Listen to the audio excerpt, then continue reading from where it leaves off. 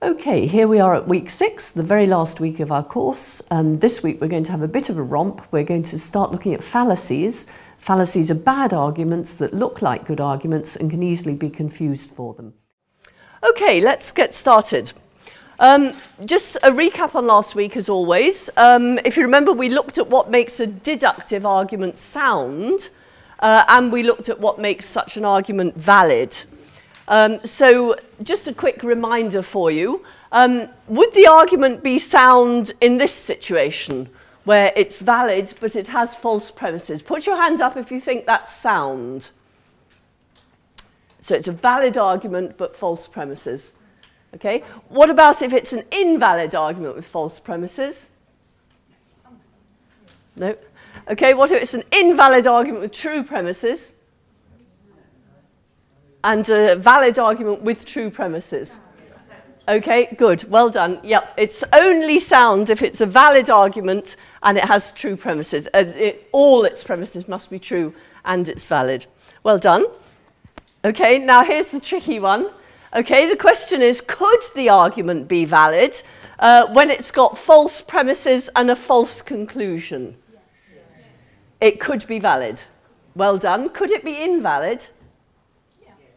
Well done. Good. Okay, what if it has false premises and a true conclusion? Could it be valid? Put your hand up this time. Could it be valid if it has false premises and a true conclusion? Could it be valid? Okay, those of you without your hands up, is that because you don't know? Right, okay.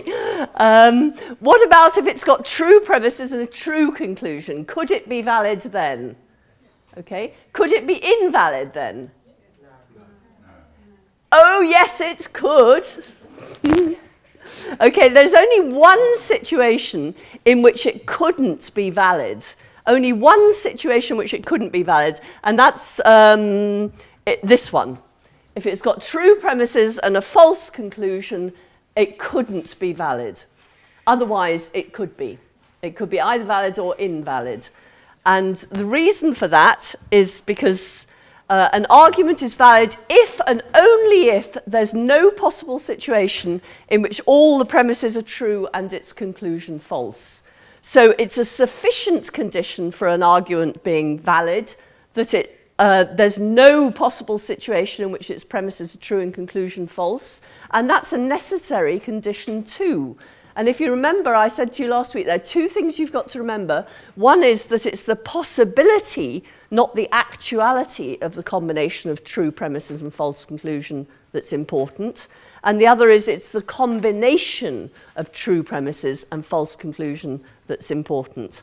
Okay. I gave you another test, so if that was one test of validity, and the other test I gave you is that an argument is valid if and only if its counterexample set is consistent. And the counterexample set is the set consisting of the premises plus the negation of the conclusion. So if you have, if it's Friday, Marianne's wearing jeans, it is Friday, therefore Marianne's wearing jeans. That's an argument. If you take the conclusion, Marianne's wearing jeans, and negate it, so you've got, it's not the case that Marianne's wearing jeans, the counterexample set then becomes, if it's Friday, Marianne's wearing jeans, Marianne is wearing jeans, it's not the case. I've forgotten what the premise and conclusion was.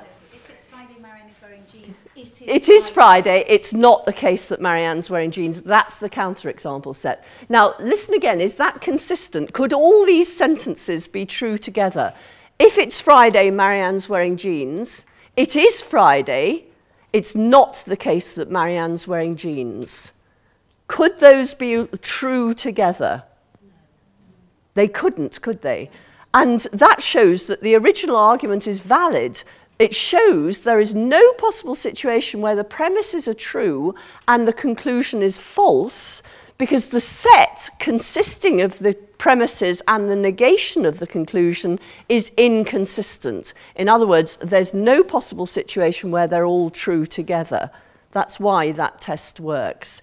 So, okay, and I said to you there are two tests. You will have understood the concept of validity once you've understood, firstly, the paradoxes of entailment, and secondly, why this works. If you understand why this works, you're getting there. If you understand why the paradoxes of entailment are valid arguments, you will see why you'll have understood the concept of validity. Okay, I can see there are still people worrying about the concept of validity, and if there's time for questions, we'll have a look at the questions that you might have then. But we must go on today, I'm afraid, so we'll move straight on. This week, we're going to be looking at common fallacies. And a fallacy is an argument that looks like a good argument, that can easily be mistaken for a good argument, but that isn't a good argument. And you won't believe how many fallacies there are, fallacies that you can just identify and explain why they're fallacies, why they look as if they're good arguments and they're not. But I've listed a whole load of fallacies. I've taken them from a website that I've mentioned on the top, and there are, I think there are 4 pages or something of fallacies, all in. I apologise for the smallness of the print, but they wouldn't have let me photocopy it if I'd put it any larger. And I'd just like to point out at the top that one fallacy is, now I haven't got my glasses on, so it says something like, please note that the argument from fast talking on page 8, that tells you that if somebody talks fast, you haven't got a chance to work out for yourself whether the premises are true and the conclusion is valid. And I'd just like to point out that I've gone through these ideas in these lectures so quickly in some cases that there's no way you'll have had time to stop and think about them as I've been talking. And so you could say that the whole of these series of lectures has been a giant fallacy of fast talking. I promise you it's not. And that if you go back and consider what I've said, and of course they'll all be on the podcast, so you'll be able to actually go back and listen to what I've said again. You'll be able to listen to all my mistakes as well as the things I've said correctly. I hope we've identified all my mistakes as we've gone through. But that'll give you time to actually think about what I've said and work it out for yourself, because actually nobody can teach anybody else anything. You can learn from what I say. There's nothing I can do to make you understand the concept of validity. You've got to put that effort in for yourself. One thing I will promise you, though, if you do put that effort in, you will understand. And if you still don't, after putting in a lot of effort, email me, and I'll give you a tutorial all on your own. Because it really is easy to understand once you've seen it. And it really is just a question of looking at it in a slightly different way, and you'll see it. It's one of those rather irritating things you'll probably remember from maths from school. Okay, so fallacy of fast talking. But the list of fallacies is down there just for your amusement. Okay, here's a fallacy, or rather here's a deductively valid argument, and here's a fallacy that looks like it. Okay, here's an example of modus ponens you've come across before. I think you'll agree, could these be true and this one false? If these two are true, could this be false? No, absolutely not. So if you negated that conclusion and took away the therefore, if you negated that conclusion, the set would be inconsistent, wouldn't it? And that shows you it's a valid argument. Would you like us to do that there? We can look at the counterexample set.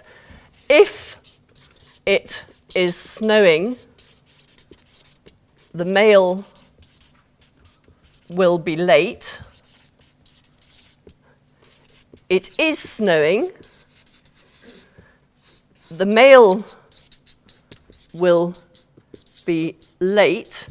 And we're going to tack on, it's not the case that, which is just that symbol there. Okay, that's what that means. It is not the case that. So we've got the set consisting of, if it's snowing, the mail will be late. It is snowing. It's not the case the mail will be late. Do you agree that's inconsistent? That there's no possible situation in which all those 3 sentences can be true together?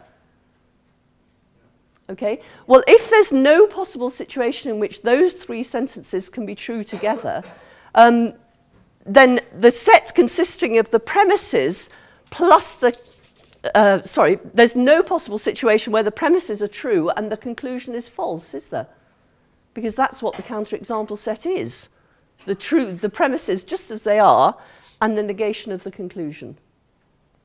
Okay, that's why that test works. But look at this one. If it's snowing, the male will be late. The male will be late, therefore it's snowing. Let's create the counterexample set of that. So tell me what to write, somebody. If it's snowing, the male will be late. What do I write next? The male will be late. No, we don't put the therefore in because we're creating the counterexample set now. We're just making a set of sentences. So I'm putting it is snowing, and then what do? I put the negation sign in front of that and say it's not the case it's snowing. So we've now got the set consisting of the premises, just as they are, plus we're pretending the conclusion is false. Okay, we're putting a not the case in front of the conclusion, pretending it's false. Now, could these sentences be true together? Is there a possible situation in which all these sentences are true, where if it's snowing, the male will be late, the male is late, but it's not snowing? Yes, okay, give me a couple. It's a postal strike, yes, exactly so. Okay, give me another one if you can think of one. The mail van's broken down, exactly. So there are all sorts of situations in which these two premises are true, and so is the negation of the conclusion. Therefore, it's obvious there's more than one possible situation in which the premises are true and the conclusion is false. So making a counterexample set enables you to think about situations where the premises are true and the conclusion is false, and that's why it tells you whether the argument's valid or not. So this is a deductively valid argument, and this is a fallacy. This is the fallacy of affirming the consequent. So if you like, you take the consequent of the conditional instead of the antecedent, and you put that as the second premise, and then derive the antecedent instead of the consequent, and it doesn't work, as you can see. Okay, so that's a formal fallacy. We're going to look at fallacies informally. Some of the fallacies that we'll look at are actually formal fallacies, but I'll talk about them informally because it's just as easy for you to understand. Okay, we're going to have a look at three types of fallacy. We're going to look at fallacies of relevance, fallacies of vacuity, and fallacies of clarity. And even then, we're just skimming the surface. Okay, so let's look at fallacies of relevance. The first one is a non sequitur. And you commit a fallacy of non sequitur when you cite in support of a conclusion something that's true but irrelevant. Okay, so you cite in support of a conclusion. So one of your premises is true, so that's fine, but it's irrelevant to the conclusion. Now, you might be a bit worried about this, but let me just give you an example of non sequiturs that will be obviously non sequiturs. Bill lives in a large building, therefore his apartment is large. Okay? Is there any situation in which this premise is true and this conclusion false? Hundreds of them. Yeah. I mean, he may live in a large building, but his apartment may be no bigger than a broom cupboard. So you can see that that isn't a valid argument. And the reason it isn't is because the premise, it doesn't matter how true the premise is, it's completely irrelevant to the conclusion, isn't it? You cannot derive the truth of the conclusion from the truth of that premise. Now, I can imagine that you're thinking, well, what about those paradoxes of entailment then? You know, surely that was a paradigmatic case of irrelevance. If you remember, I had grass is green, therefore 2 plus 2 equals 4. Okay? Now, surely that premise is irrelevant to the conclusion. But let me ask again, is there any possible situation in which that premise is true and that conclusion is false? Is there any possible situation, let me ask again, in which that premise is true and that conclusion false? Why not? You're right, there isn't. But why isn't there? We saw here that this premise can be true and that conclusion false, can't we? That's not a problem. That is a non sequitur, commits the fallacy of irrelevance. But why doesn't this one do that? Oh, I'm sticking my neck out here. I have no idea. That's all right, go on. First, the conclusion isn't dependent on the premise. Well, neither's that one. I mean, that's what's wrong with this one, is that the premise and the conclusion are completely irrelevant to each other, aren't they? So why isn't that a problem with this one? The conclusion is necessarily true, that's right. So the reason this is a paradox is that the premise is completely irrelevant to the conclusion, but it satisfies the definition of validity, because there can't be any possible situation in which the premise is true and the conclusion false if there isn't any possible situation in which the conclusion's false. How can P and Q be true if Q isn't true? If Q is necessarily false, then how can P and Q be true? The truth of P just becomes irrelevant, doesn't it? The truth of P is just unnecessary to the whole claim. Are you with me? I'm seeing lights sort of going on here, but it's difficult, isn't it? Okay, so this commits the, this is a non sequitur, whereas that's not. That's a case of a paradox of entailment. And the difference between them is that 2 + 2 = 4 is a necessary truth. It cannot be false. So how could the premise be true and the conclusion false? But if it can't be the case that the premise is true and the conclusion false, then it satisfies the definition of validity, whereas this doesn't. Okay, here's another non sequitur. Every year, many people are supported through life by their religious beliefs. Therefore, their religious beliefs must be true. Okay, does that premise give any support at all to that conclusion? No. I mean, perhaps your religious beliefs really do help you live a good life, live a life that's satisfying to you. That doesn't necessarily mean they're true. Because false beliefs, if you believe false beliefs are true, they're going to give you everything that they would give you if they were true, if you see what I mean. Okay, so those are two non sequiturs, and we can see why a non sequitur is an invalid argument, that there's easily a possible situation in which that's true and that's false, therefore it's not valid. Again, the truth of that bears no relation to the truth of that, so again, the two arguments are not valid. Okay, how do arguments like this work? I mean, one of the things we've got to argue, we're forever falling for fallacies. I mean, we argue incorrectly. We either make fallacies, we argue fallaciously ourselves, or we fall for the fallacies that other people offer us. Have I talked to you about the principle of charity? The principle of charity tells you that your interlocutor's silliness is less likely than your bad interpretation. Okay, what does that mean? Okay, what's your name? I was thinking of the lady in front with the nice necklace. Margaret. You've probably got a nice necklace too. Okay, Margaret. Margaret and I are arguing. Margaret says something that I think is blindingly obviously stupid. Okay, now I've got two possibilities. I can think, Margaret's just said something blindingly obviously stupid. I'm not going to talk to her anymore. You know, she's obviously not worth talking to. Because she said not P, whereas surely P is obvious. Now, what the principle of charity tells me to do in that case is to say, well, that's interesting. Margaret says not P. I think not P is definitely false. Therefore, I must have misunderstood Margaret, because her silliness is far less likely than my misunderstanding her argument. Are you with me?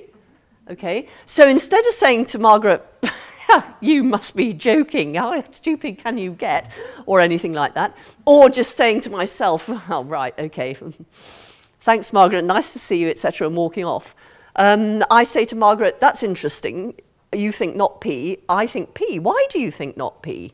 And you give me your reasons, and I give you my reasons for thinking of P, and we have a proper argument, and we discover, actually, that P and not P are not, in this case, inconsistent. That we've both got a slight misunderstanding. Let me give you an example. I don't know why I use this example, but I always do, so I'm going to do it again. 2 rats in a cage.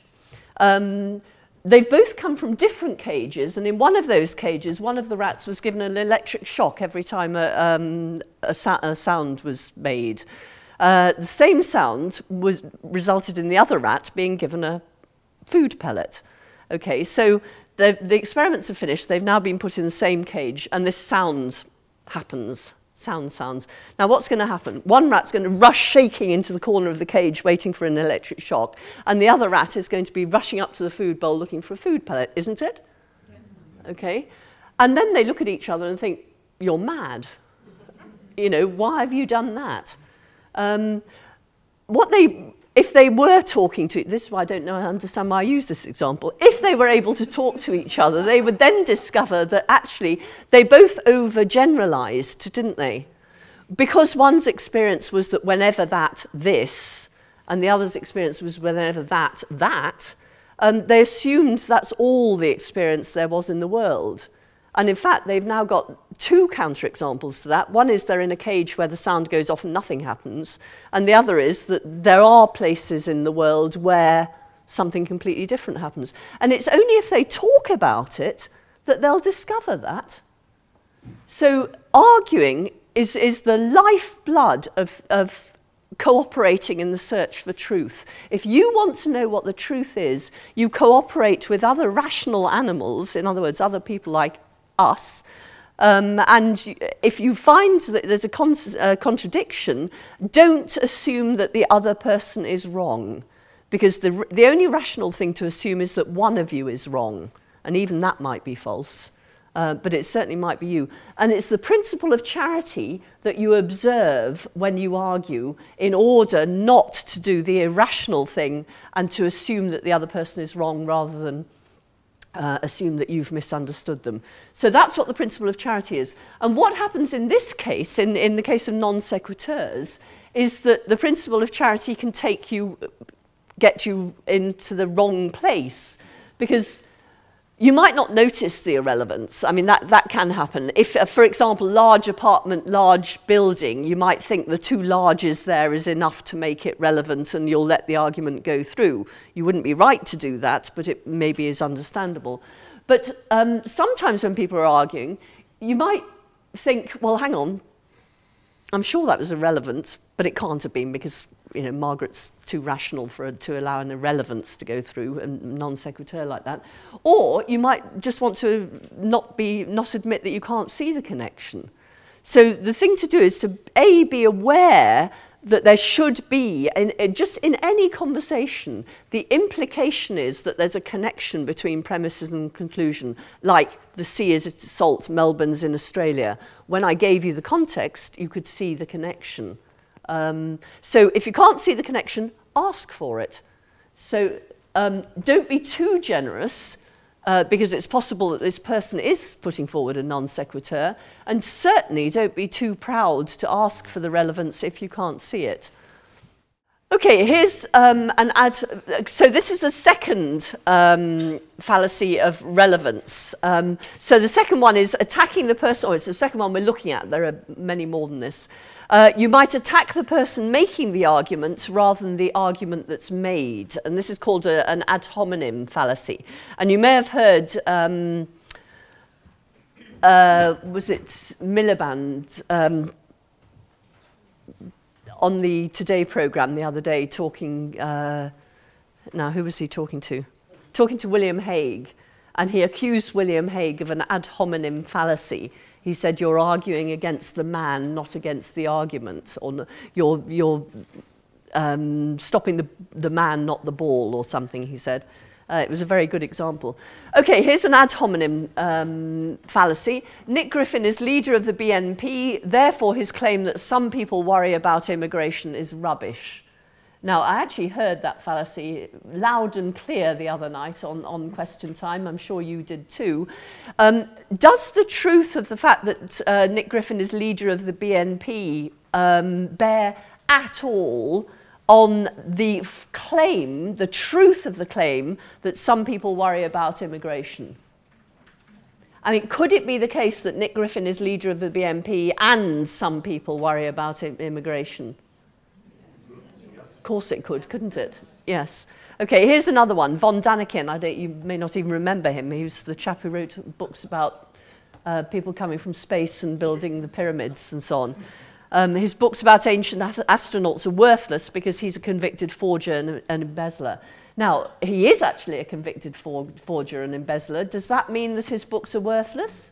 No. Okay, so could this premise be true and this conclusion false? Yes. Could this premise be true and the conclusion false? So the arguments are useless, aren't they? They're both invalid. There are possible situations in which the premise is true, conclusion is false. They're not good arguments. Now, it's very important when thinking about ad hominem fallacies to distinguish between ad hominem attacks and ad hominem fallacies. And the difference between the two is this. You can attack somebody's right to say something, so you can cast doubt on why they're saying what they're saying by saying something about who they are. What you can't do is cast doubt on the truth of what they're saying. So here's the difference between the two. Here's an ad hominem attack. Nick Griffin is a self-professed racist, so you should take care when listening to his claims about immigration. Now that just seems sensible, doesn't it? That's an ad hominem attack. That's not a fallacy at all. All you're doing is warning somebody that this person has a vested interest in making you believe something. So you should take his claims with an extra pinch of salt. But it doesn't say anything about the truth of the claim. So here, well, the only thing it says about the truth of the claim is that you should be aware of the truth of the claim because this person wants you to believe that. And of course, that's not a good enough reason for believing it. Nick Griffin is leader of the BNP, therefore his claim that some people worry about immigration is rubbish. That is a fallacy. If you attack a person instead of what he says, and your attack on the person is actually irrelevant to the truth of what he says, in other words, your attack might be a correct attack. You're not saying something false about this person, but the truth of what you're saying has no bearing at all on the truth of what he is saying. That's a fallacy. What you could be saying is warning somebody. So I've forgotten your name again. Ashley comes to me and tells me that, so-and-so came and told her that the coffee's ready in the common room. And I say, yes, but I know why he told you that. That's because he likes everyone else to go to the common room first and then discover it's actually being served upstairs today. And he gets all the chocolate biscuits. I mean, when I'm doing that, I'm giving her a reason for why he said something. It doesn't actually bear on the truth of what's there, but it's a good reason not to be sceptical about whether the coffee's being in the common room. You'd want to check with someone else that the coffee was in the common room before you went there, perhaps. Or you wouldn't come down from Ewart House in order to get coffee from the common room on the basis of what Ashley said, or what this person said. Okay, so that's the difference between ad hominem. So I don't know if that's answered your question. Yeah. I mean, an ad hominem is an attack on the person making an argument, not on the argument he's making. And therefore, the attack, even if the attack is justified, it doesn't question the argument itself. So those were fallacies of relevance. Now moving on to fallacies of vacuity. Okay, the first one is a circular argument that we'll be looking at. And when you argue in a circle, you cite in support of a conclusion that very conclusion. So your premise or your conclusion is amongst your premises here. Second fallacy we're looking at here is the fallacy of question begging, and thirdly, a self-sealing argument. So let's start with circular arguments, then come back and look at these again. A circular argument, the conclusion is one of the premises. And the difference between that and a question-begging argument is that here the conclusion actually is one of the premises, exactly the same thing, and here the conclusion is assumed by one of the premises. So you haven't actually got the conclusion amongst the premises, but you've got amongst the premises a premise that assumes the conclusion. So here's an example of a circular argument. All whales are mammals, therefore all whales are mammals. Now, is that argument valid? Yes. Well done. You're absolutely right, it is valid. All circular arguments are valid. How could there be a possible situation in which that's true and that's false if they're the same thing? If that's true, that's got to be true, hasn't it? So there's no possible situation in which that's true and that's false. Therefore, that argument is valid. So circular arguments are always valid, and what that tells you is that there's got to be more to a good argument than validity. And what's more, true premises, because that is actually a true premise as well. So that's a sound argument, but it's not very good, is it? It wouldn't convince anybody of anything. But do you remember last week I got myself into a bit of a tangle by trying to draw truth tables on here and convince you that once you've got a premise, once you've got a conclusion in amongst the premises, it doesn't matter what you add to the argument, it remains valid. This is called the monotonic property of entailment. If I add lots of other premises to that, the circularity will no longer be as obvious as it is now, will it? But actually, you are validity detectors. That's what you are, in virtue of being rational animals. So somebody stands up in Parliament and gives a circular argument that's long and convoluted and so on. It's a valid argument, and you hear that. You can tell that it's a valid argument, that there's no possible situation where the premises are true and the conclusion false. But what you don't see is that it's only valid because it's circular. Do you see how it happens? So nobody would put forward an argument like that, but if they embed that premise in with that conclusion in with the premises, they've set up a situation in which there's no possible situation where all the premises are true and the conclusion false. How could there be? Because it doesn't matter what other premises are there. If all the premises are true, the conclusion must be true as well, because the conclusion is one of the premises. So circular arguments are always valid, and some circular arguments like this one are sound, but that doesn't make them good. There must be more to a valid argument, to a good argument than just soundness. In the final analysis, the point of an argument is to persuade someone of something. So it's to persuade you, if you don't believe P, and I think you should believe P, I think P is true and therefore you should believe it, I put together an argument in the hope of convincing you that P. Okay? So what I want from an argument more than anything else is that it should be persuasive. Okay? But I don't want it to be persuasive because of a fallacy. I actually want it to be a good argument as well. And therefore I want it to be sound and valid. But if it's sound and valid and not persuasive, it's pretty useless for any practical purpose. You can't have a productive argument with somebody unless you agree with them. Can anyone tell me why that might be the case? Productive disagreement always depends on agreement, which is why if you've really got two sides who absolutely disagree on everything, you may as well forget it. Why should productive disagreements depend on agreement? I can only argue with you if you're prepared to accept my premises. If you reject my premises, then I can't draw anything from those premises that's going to convince you of anything, can I? So I've got to convince you of at least one of my premises before we can even get started. Of course, what I might do is say, will you agree to take this for the sake of argument, and then take you through the arguments. But of course, if you still don't accept the premise, really, you're never actually going to accept the conclusion of my argument, are you?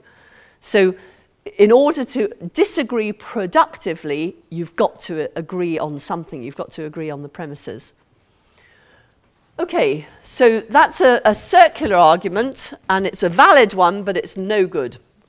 And it's no good because there's no possible situation in which the premise is true and the conclusion false, but that's because the conclusion is amongst the premises. Okay, let's look at begging the question. Here's an argument. It's always wrong to murder human beings. Capital punishment involves murdering human beings, therefore capital punishment is wrong. What's question begging about this argument? Exactly. This, to talk about capital punishment as if it were murder, just to assume that capital punishment is murder, is to assume your conclusion, isn't it? I mean, most people would say that actually capital punishment isn't murder, because murder is illegal killing, whereas capital punishment is legal killing, isn't it? Judicial killing. So by talking as if capital punishment and murdering human beings are interchangeable here, you're actually begging the question, aren't you? You're begging the question, well, hang on a second, you know, why should I believe capital punishment is wrong on the basis of these two premises? I don't accept that one at all, because you're just assuming your conclusion here. Are you with me? So when you say that an argument is a fallacy, you're not necessarily saying it's invalid, but you are saying there's something wrong with it. There's something wrong that means it's not persuasive. It shouldn't persuade you. Often that'll be the case because it's invalid, but not always. And certainly with cases of circularity and question begging, that isn't the case. Okay, any other question before we move on? No? Okay, let's... Okay, where are the question-begging premises in each of the following arguments? Let's do an... So, intoxicating beverages should be banned because they make people drunk. Let's set out the argument logic book style before we do that. We might need to suppress premise. So what's the argument here? Think about it for yourself and then put your hand up when you've put out the argument logic book style. Yes, being drunk is bad or something like that, or beverages that make people drunk should be bad. That's probably the right one. Beverages that make people drunk should be bad, should be banned. Intoxicating beverages make people drunk, therefore intoxicating beverages should be banned. What's the question-begging bit? Which premise would you reject? You couldn't have a beverage that's intoxicating without having a beverage that would make you drunk, because an intoxicating beverage is exactly a beverage that makes you drunk, isn't it? The fact is you're not going to be able to reject that argument because it's assuming its conclusion in its premises. So beverages that make people drunk should be banned. Intoxicating beverages make people drunk, therefore intoxicating beverages should be banned. It's a valid argument, but it's not ever going to persuade you. Well, let's go back to this one. Let's go back to can you see that, now you might be for capital punishment or against it, but anyone who made this argument is clearly against capital punishment, aren't they? Okay, so they would be making the argument in order to try and persuade someone who's for capital punishment or neutral either way to agree with them that capital punishment is wrong, right? Okay. And the problem with the argument they offer is that it's not going to convince anyone who isn't already convinced of the argument, is it? Because I might say I'm against capital punishment. I'm for capital punishment. I might accept that premise. There's our starting point of agreement. But as soon as we get to that one, I'm going to say, what? Hang on, no. Why should I accept that? You're assuming that capital punishment is wrong in making that premise. You know, if you change that premise to capital punishment involves killing human beings, that's fine. But then your argument isn't valid. The only way you can make your argument valid is by putting murdering in, and then it's valid because it begs the question. Okay? And therefore it's not persuasive. So in exactly the same way, if somebody was making this argument, say I didn't believe whales were mammals. Okay, I thought whales were fish. Whales are obviously fish, aren't they? I mean, we've discussed this before. Anyway, they tell me whales are mammals. Okay, so I don't believe whales are mammals. And you're trying to convince me. If you offer me this argument and say, well, here's a good argument for whales being mammals, I'm going to say, no. No, that's not a good argument at all. Why should I agree with you on that premise? In that premise, you're just assuming your answer. Your conclusion. So you've got a valid argument, but it's hopelessly unpersuasive. therefore it's not a good argument. And this one is only slightly different in that instead of the premise actually being the same as the conclusion, the premise assumes the conclusion. So if you're arguing, using this argument against me, it's not going to persuade me of anything, is it? And that's what's wrong with it, not that it's not valid. So we're looking at fallacies of vacuity, okay? We've looked at fallacies of relevance. We're now looking at fallacies of vacuity. And we've looked firstly at circular arguments, where the conclusion is one of the premises. Why? Tell me again why that would convince anyone if you've made an argument where the conclusion is amongst the premises. Because it's valid, and because the fact that the conclusion is amongst the premises may be hidden among all sorts of other premises, so you just don't notice that the conclusion is there. Okay, then we looked at question-banking arguments, and we tied ourselves in knots, or I tied myself in a knot. But the idea here is that instead of the conclusion being amongst the premises itself, there is amongst the premises a premise that assumes the conclusion. That's the difference between those two. And finally, we're going to look at arguments that are self-sealing. Okay, a self-sealing argument. 2 weeks from today at 2:45, you're going to be doing exactly what you are doing. Well, it will be a true statement, won't it? I mean, that couldn't be false, could it? But it's not a persuasive argument. Why not? It's completely vacuous. It says absolutely nothing, does it? It doesn't give you any prediction. It doesn't limit the possibilities at all. It just tells you you're going to be doing whatever you're going to be doing, which has to be true. Not persuasive. Here's one that actually lots of people do think is persuasive. We must respect all moral beliefs, therefore moral relativism is true. This is called vulgar relativism by a chap called Bernard Williams, famous philosopher. The reason that's a self-sealing argument is that is a moral absolute. We must respect all moral beliefs. You cannot derive moral relativism from a moral absolute. If that premise is true, then that conclusion is false. And if the conclusion is true, the premise is false. So it's a bad argument because it goes around in a circle. It's self-defeat. Actually, that's self-defeating rather than self-sealing. Yes, that actually should be in a slightly different category. But here's another one that you may have, variants of it will have caught you out at some point, I'm sure. Global economy is controlled by Jews, and any appearance to the contrary is the result of Jewish cleverness. Women are stupid, and any appearance to the contrary is just because they're quite good at covering it over sometimes, you know.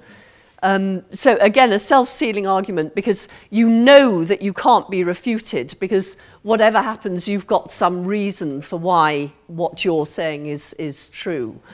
So some self-sealing arguments move back and forth from interesting but false claims. For example, you might say all human beings are selfish, and you want to say, well, hang on, that's not true. Lots of people are altruistic. They do things for other people. And then you say, oh, yes, but they're still doing it because they want to. I mean, Mother Teresa, she wouldn't have helped all those people unless she wanted to. And you say, well, no, she did it out of duty. And so you say, well, yes, but she wanted to do her duty, didn't she? I mean, she still wanted to do what she did. So the only thing she did was what she wanted to do. So she's as selfish as everyone else. And what's happening here? Well, what's happening is that someone's moving from an interesting but false claim to a true but vacuous claim. And what they'll do is they'll move backwards and forwards between the two until you've got yourself thoroughly tied in a knot. And what you need to do is separate out the two claims that are being made and show why one of them is meaningless, even if true. So, 3 ways that an argument can be self-sealing. It can invent ad hoc ways to dismiss criticism. So, if my prediction didn't work, it's because there were negative vibes in the room. Okay? It's all your fault. It can attack its critics as unable to see the benefits of the position. So, the only reason you don't see that the world's been taken over by Jews or women or blacks or whatever is because you've been taken in by them. Or another one there is, you're in denial, therefore you don't understand what I'm saying about your appalling desires and what have you. It can also redefine key words. So it's selfish to always be doing just what you want to do. Well, it depends how you interpret just what you want to do there. If you interpret, so even Mother Teresa was doing just what she wanted to do, then you might need to have another look at what you mean by selfish. Okay, finally, we're going to look at fallacies of clarity, and I want to use some time for questions. Sorry, you've got a question. Those last three, how do you argue against those arguments? Well, on this one, as soon as you have the feeling that you're being moved from between two different propositions, one of which is false and interesting, and the other is ask for time out if you can, because that's the only way you're going to do it. And of course, this is what you won't get. And try and identify what the two propositions are. So in this case, you want to say, okay, the meaning of selfish is usually isn't interested in what anyone else wants. In which case, Mother Teresa wouldn't be selfish because she is interested in what other people want.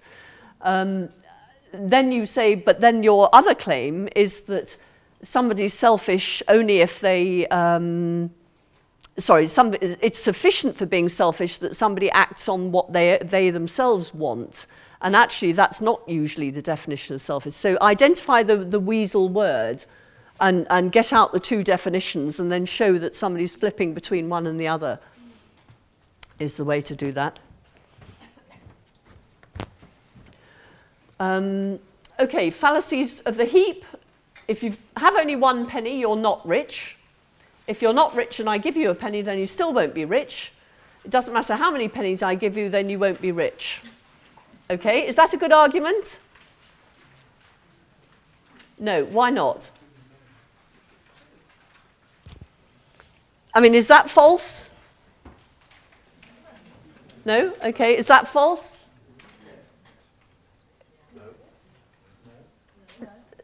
Is that, no, it's not false, is it? I mean, that's true. If you gave me a penny, sadly, you wouldn't make me rich. It's if all you gave, well, yeah. Okay, so that's true and that's true. Is that true? That's false. Okay, is this valid? Is there any possible situation where those two are both true and this is false? Yes. Okay. This is actually not a valid argument at all, is it? It's trading on the fact that many words are vague. They admit of borderline cases. So any word you can think of, like tall, fat, clever. Can you think of a few others? Rich is one of them. Yep. Long. Poor. Yep. Any word that admits of degrees, admits of borderline cases, you can construct a heap argument for the fallacy of the heap. And so that's the fact that words do admit of borderline cases and the idea that a series of insignificant differences can't result in a significant difference. And of course, it's this one here that's at fault. Because a series of insignificant differences, if we take blue at this end of the stage and red at this end of the stage, they're two different colours, aren't they? But we can go from one to the other in a series of gradations where you would say in each case they're the same colour, the same colour, the same colour.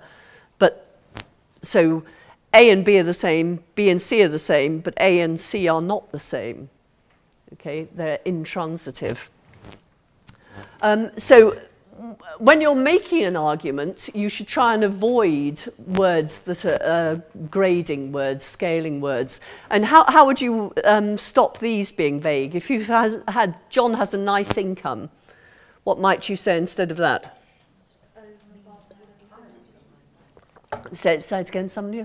The top 10th percentile of income. Good. John is in the top 10th percentile of income earners, or something like that. Yep. Okay. Cocaine is a dangerous drug. It's addictive. Cocaine is addictive, or cocaine. It's the same. You could say the same sort of thing. Yep. Or whatever. Exactly. That's what you're trying to do, is eliminate the vagueness by being more exact in some way or another. So Mary is a clever woman. You can just say Mary has got 3 degrees and a PhD or something like that. Jane is a terrific tennis player. Jane is... what?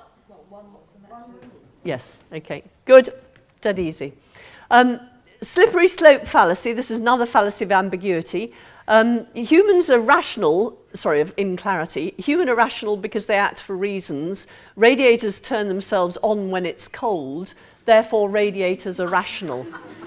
Now, don't laugh, because actually lots of people try and convince me of this, because I don't believe animals are rational. And people always tell me that I should believe animals are rational because they act for reasons. And some people want to say that even radiators are rational because when it's cold, they turn themselves on, except in Rodley House. But I mean, it's usually the case. And therefore, it has a belief that it's cold and a desire that it should not be cold, and therefore it acts. I mean, why isn't that rational? But again, we're doing the same thing, aren't we? Because here are radiators down at one end of acting for reasons, and here are human beings up at the other end of acting for reasons, and we're saying that there's no difference between the two. So any slippery slope argument can fall foul of that. Just quickly, slippery slope depends on the idea that we shouldn't distinguish between things that are not significantly different. And the belief that if A isn't significantly different from B, and B is not significantly different from C, then A isn't significantly different from C. And again, that's true only if you've got something that's transitive, and there are many, many things that are not transitive. Of course, sometimes, one way of avoiding a slippery slope is actually to define something. We have to use slippery slopes sometimes, don't we? When we think about... why should we have the age of being allowed to marry at 16 without your parents' permission or whatever it is, or the age of being able to drink, whatever it is? Actually, I have no idea what it is. 18, is it? Right. What happens between the last day that you're 17 and the first day that you're 18 that makes it possible for you to drink on one day and not drink on the other legally? I mean, this is just daft, isn't it? Well, it is daft, of course. But here you have to make a cut-off point at some point. And what the slippery slope is, it can say, well, okay, there isn't an obvious difference, but we have to make one somewhere, or that we can just make one by regulation or whatever. But slippery slopes trade on this particular problem. Here's another one. Mary had a little lamb. He followed her to school. Mary had a little lamb, then she had a little broccoli. We can see that that's an equivocation. It's not actually clear what it's an equivocation on, is it? Is it lamb or is it had? Or little, well, and little actually, isn't it? Because had means possessed, whereas in the first one, in the second one it means ate, doesn't it? Little lamb in the first one is a bit different from little lamb in the second one, and so on. Here's an equivocation, yep. Okay, a feather is light. What is light cannot be dark, therefore a feather can't be dark. What's the equivocation there? The word light. In the first case, it means light as a feather, weight-wise. And the second case, we're talking about light as opposed to dark. So that's the fallacy of equivocation. There are 3 types of ambiguity. Lexical. So what's wrong with that one, I thought it was rum, is that rum is itself ambiguous. That's a word that can mean different things. In the second one, Bert was a fat stock breeder. What's the ambiguity there? Give me the 2 understandings of that term. Right, either Bert was fat or the stock was fat, that's right. So it's the scope of fat... so Bert was fat and Bert was a stock breeder, or is it the fat goes with stock breeder, so Bert was a fat stock breeder? Okay, those are the 2. And then finally, cross-reference. My wife's cousin is engaged to her former husband. What's the ambiguity there? So either my wife's cousin is engaged to my wife's former husband, or my wife's cousin is engaged to the cousin the wife's cousin had before. In other words, she's marrying for the second time to the same person. Okay, explain the ambiguities in this sentence, these sentences. No one likes Oxford and Cambridge students. Good, okay. Nobody likes students who've been to Oxford and Cambridge, or nobody likes Oxford students and nobody likes Cambridge students. No one likes Oxford, the city. Yes, no one likes Oxford and no one likes Cambridge students. Yes, that would be another one. Okay, every nice girl loves a sailor.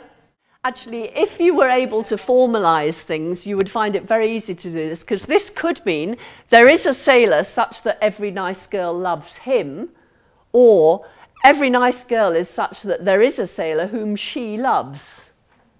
You with me? So every girl is such, there is a sailor such that every girl loves him, or every nice girl loves some sailor. Okay, so in the second case, there are lots of different sailors. In the first case, there's just one sailor who's loved by all the girls. So that's a structural ambiguity. Our shoes are guaranteed to give you a fit. Yeah. I can see you've got that one. Okay, irritating children should be banned. That's right. What are we banning? Children who are irritating, or the irritating of children? Okay, what about the last one? Can anyone tell me what the ambiguity is here? This is more difficult. You'll kick yourselves, but you'll also think that I've cheated you. Why do swallows fly south for winter? Why do swallows fly south for winter? Why do swallows fly south for winter? Why do swallows fly south for winter? Is that ambiguous?